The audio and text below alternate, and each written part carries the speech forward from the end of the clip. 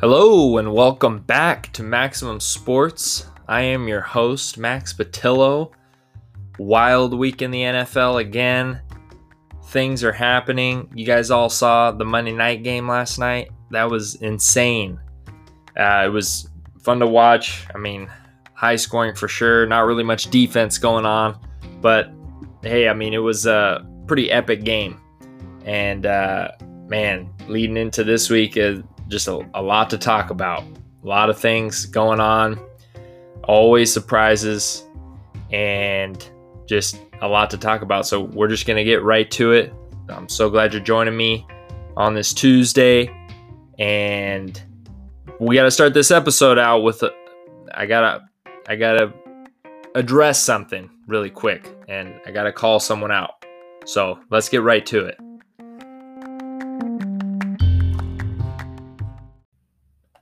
So sometimes, and this segment might be a little petty, I don't know, but it doesn't matter because it's my show and I'm just going to do what I want to do.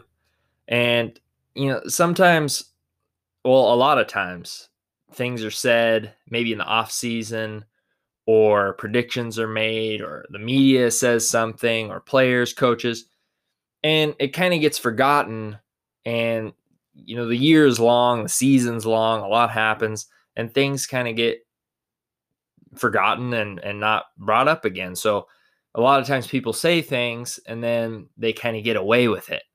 And I like to be held accountable. I like if people listening, they go back, listen to my show and say, Max, no, you were wrong on this. Like, that's great. I like to hear that and I like to know.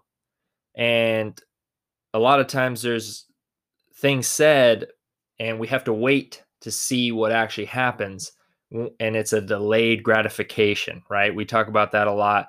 I have to wait so long to find out if I was right about the Niners being good for just 1 year or being wrong about paying Carson Wentz. Like, I had to wait a long time to be right about those things or wrong about certain things. I could be wrong, I'm amazed how the Rams have bounced back. And I'm amazed that, the Patriots are kind of up and down and just things I've been wrong about. I try to hold myself accountable. But in the offseason, when Jamal Adams was traded to the Seahawks from the Jets, there was a lot of talk. And Greg Williams, he was the defensive coordinator, former now defensive coordinator of the Jets. And I guess he didn't like Jamal Adams too much. He called him out for wanting to be traded. A lot of their coaching staff did. A lot of their players did. Le'Veon Bell, who's also a former Jet. They all had a lot to say in the offseason, even as going as far as the audacity to call out Pete Carroll that Jamal Adams wouldn't be used effectively in Pete Carroll's defense. This is Greg Williams, the head of the Bounty Gate scandal back with the Saints. You talk about a guy who shouldn't be saying anything. I don't even know who ever interviews the guy, but he's going on and on about how Jamal is going to be bored in Pete Carroll's defense. And so the first thing is Jamal's not bored. He's missed 4 games. He still broke the sack record for a safety. So I don't think he's bored. He said it himself. He's not bored. And, Pete kind of had a back and forth with Greg Williams on that, saying that, well, in Greg Williams' defense, you make a lot more mistakes. The guy goes and they're playing the Raiders the week before they played the Seahawks. I don't know if you guys saw this because who watches Raiders Jets, right? But for the people who did, you would see that the Jets were on the verge of their first win of the season. Yes, they have not won a game. It's wild. But they were about to win. Greg Williams calls a cover 0 blitz from the 50. All the Raiders needed was a touchdown. Derek Carr threw a Hail Mary, and they won. It was a dumb, just ridiculous call. And he gets fired. The week before, he got to play Jamal Williams in the Seahawks. He goes and gets fired. And no one really talks about it, and rightfully so. It's not really relevant. Greg Williams is irrelevant. Le'Veon Bell got traded. It's a disaster. We said Le'Veon Bell would be a disaster. He's not even contributing to the Chiefs. He got lucky to go there. He might get a ring this year. He didn't earn it at all. And he was calling out Jamal Williams, but none of them were there when the time was to find out who was right and play each other, right? Jamal's having a fantastic season. Seahawks are going to make the playoffs, and the Jets haven't won a game. And not only that, but the guy who was talking all that trash got fired. And it's like, okay, I guess we know who was right. And I was sitting back that whole game watching Jamal have a great game, watching the Seahawks win 40-3, a pathetic Jets team. And it's like pretty gratifying, right? Delayed gratification. I had to wait a while to see what happened, and I did. And I had to talk about it on my show first thing, because we can't just let these things get forgotten. Now, a lot of people might call that petty, but I think that's what makes sports fun, is that we have to remember the things that are said, the things that are promised, the trash that's talked. And you open up, we had a whole episode about the gates of ridicule, right? I talk about a guy who shouldn't be talking at all is Greg Williams. No right. He doesn't have respect around the league. He really doesn't. And for anyone. And he shouldn't, he was paying players to go hurt guys to try to win, and he still couldn't win. So I just had to remember that and make sure all my listeners remember that. And we can move on now to the next thing. And just people need to know when they open their mouths that it's going to be held accountable. Later on, we might bring it back up. And that might make you think twice about spitting filth out of your mouth, So it's just a good thing to remember for everybody, that not everyone just forgets and lets things pass. Some people are kind of petty and they might bring it back up. And man, it's got to hurt. You think Greg Williams will ever get hired again? Probably not. I mean, why? And Adam Gase is probably going to get fired, and the Jets are going to move in a completely different direction. So, hey, great job. Great job, Jets. And we'll see you next time when you're a completely different team. So one of the things I've been thinking about within this last week, kind of, of course, my Seahawks had a bad loss last week to the Giants, 17-12. Game they definitely should have won. The Giants go out and lose to a team the Seahawks beat, and the Cardinals, and it wasn't even really a close game. And there's just so many inconsistencies in the NFL. I mean, you could go on and on and on. You see the Patriots beat the Chargers 45-0, not even a competitive game. And then the Patriots go and play the Rams and they lose 24-3. And I mean, you see Green Bay looks really good right now. They barely beat the Detroit Lions, but we've seen Green Bay get dominated by a Bucks team who's not even that good. And things kind of go back and forth in this league. And it's just hard to predict. And I thought about the reasons for that. I mean, even the Steelers, they start off 11-0. Everyone thinks they're the best team in the league. They lose to Washington, and they lose to the Bills, and they're 11-2, and they're not even the 1 seed anymore. And they don't even look that good, really. I mean, you see the Saints lose to a backup quarterback on a bad team, and it's just it's shocking, but you have to remember that at least 50% of this league has got to be drawn up to luck. The way games go, the Seahawks against that Giants team, they couldn't recover They couldn't grab a ball that was right in front of them in the end zone when they blocked a punt. And they catch a couple more balls, and these games, momentum plays a huge part. Human nature plays a huge part. You catch a ball here and there. Even the Jets, this last week, 40-3, but the Jets missed like 4 field goals.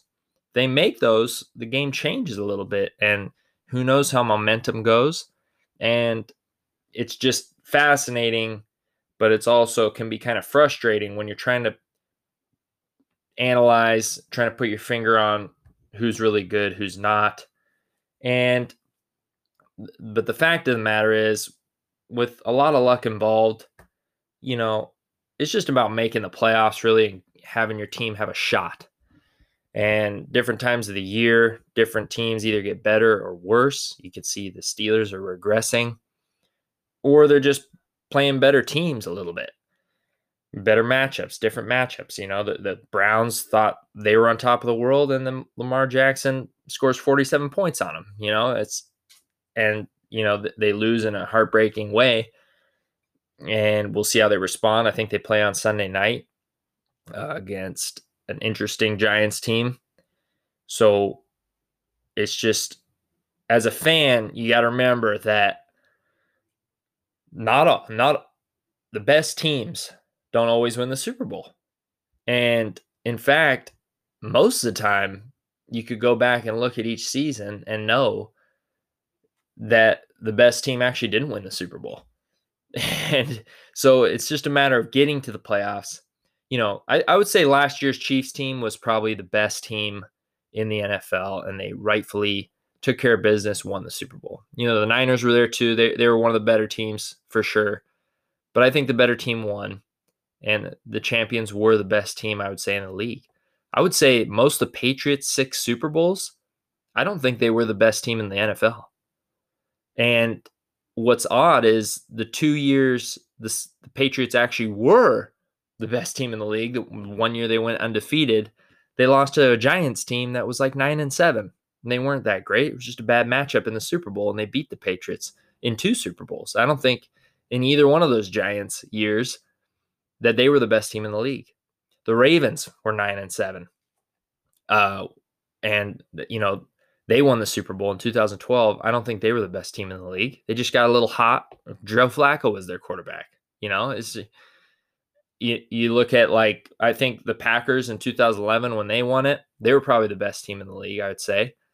The Seahawks definitely were the best team in both their Super Bowls. They beat a Patriots team. They lost to a Patriots team that following year. They were actually the better team, no question. And, these games aren't played in series. The Eagles with Nick Foles, they weren't the best team in the league. They won the Super Bowl. So, you could go, the list is long, so just because you won the Super Bowl, it doesn't mean you're the best team in the league. We've talked about that plenty of times. So as a fan, you can kind of lean on that. And a lot of luck is involved, and staying healthy is a huge part of luck. If you have your great players, you're probably going to win. And teams that get hurt, the Rams are playing great football right now. I don't think they have the best players necessarily, but the players they do have, they hardly have any injuries. And that's a huge factor of why they are in first place right now for now. And that could change in the blink of an eye. Anyone could get hurt on their team, or anyone can get hurt around the league, and it changes the complexion of whole seasons. And that's pretty much luck, So yes, you can, it's like being a great investor or stock picker. Someone who invested in Tesla early on, they got lucky, and yes, there is some skill involved in putting yourself in a position to be lucky, but you can't just say 100% that you are just a genius. You got to admit that there's a lot of luck involved. And there's a book, it's called Fooled by Randomness.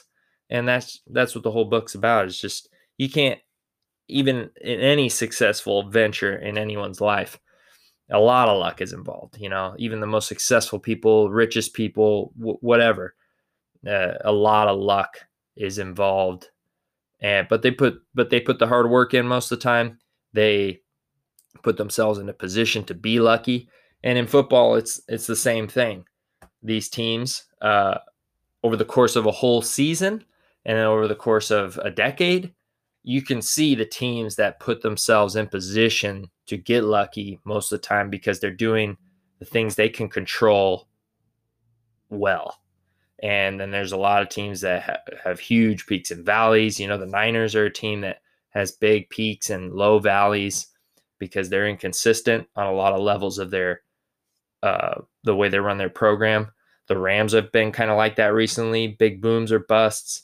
And then there's a lot of teams that just have never been successful. There's a team like the Browns who's being successful for the first time ever in 50 years. And so they're trying to handle that with human nature. And there's teams that are on the rise.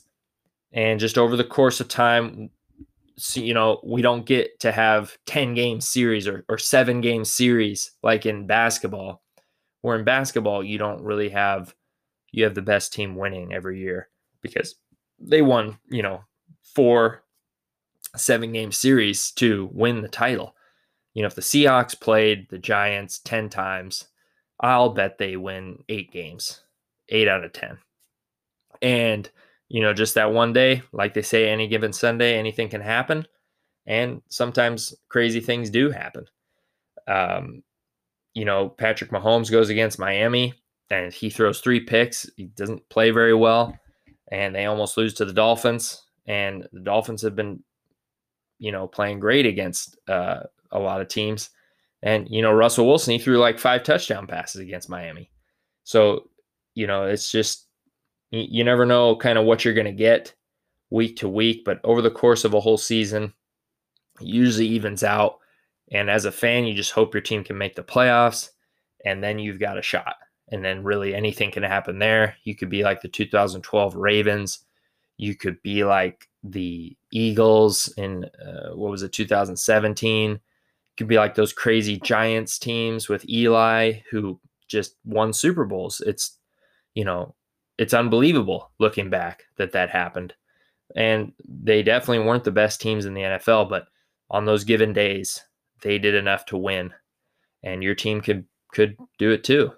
My Seahawks, I think, matched up and they could beat anyone and they can also lose to anyone. There's not a Seahawks fan in this town that thought we were just going to beat the Jets. It was 50-50 to me, in my mind. We had no idea what to expect. And that's how you pretty much should look at it for every team, So it's just a little perspective thing.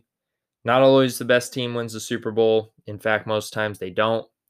And it's just about who gets hot at the right time and who stays healthy at the right time. And, the matchups that are in favor of them or not. So I thought it was fascinating, the Jalen Hurts game. That was just the total shocker, right? And it's like, delayed gratification big time for us at this show too. We said not to pay Carson Wentz.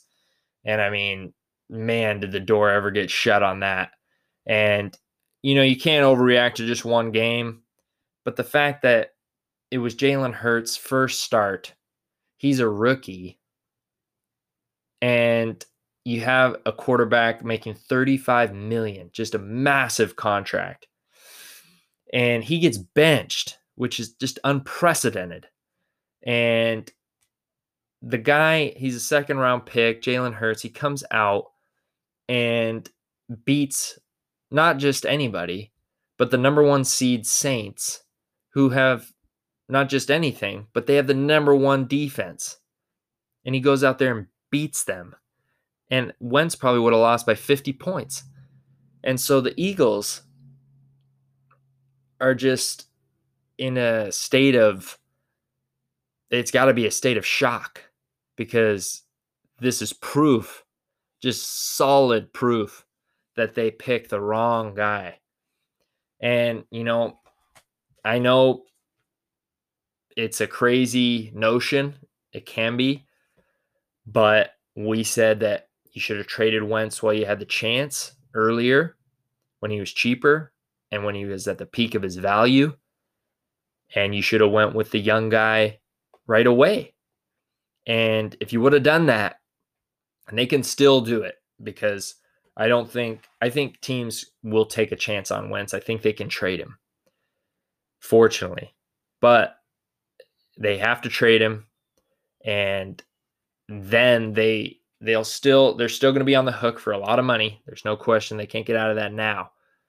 But if they would have traded him back then, they probably would have got a first-round pick for him, and they still would have had Jalen Hurts, but they would have been paying Jalen Hurts like $1 million, $1 million, and they would have been able to disperse.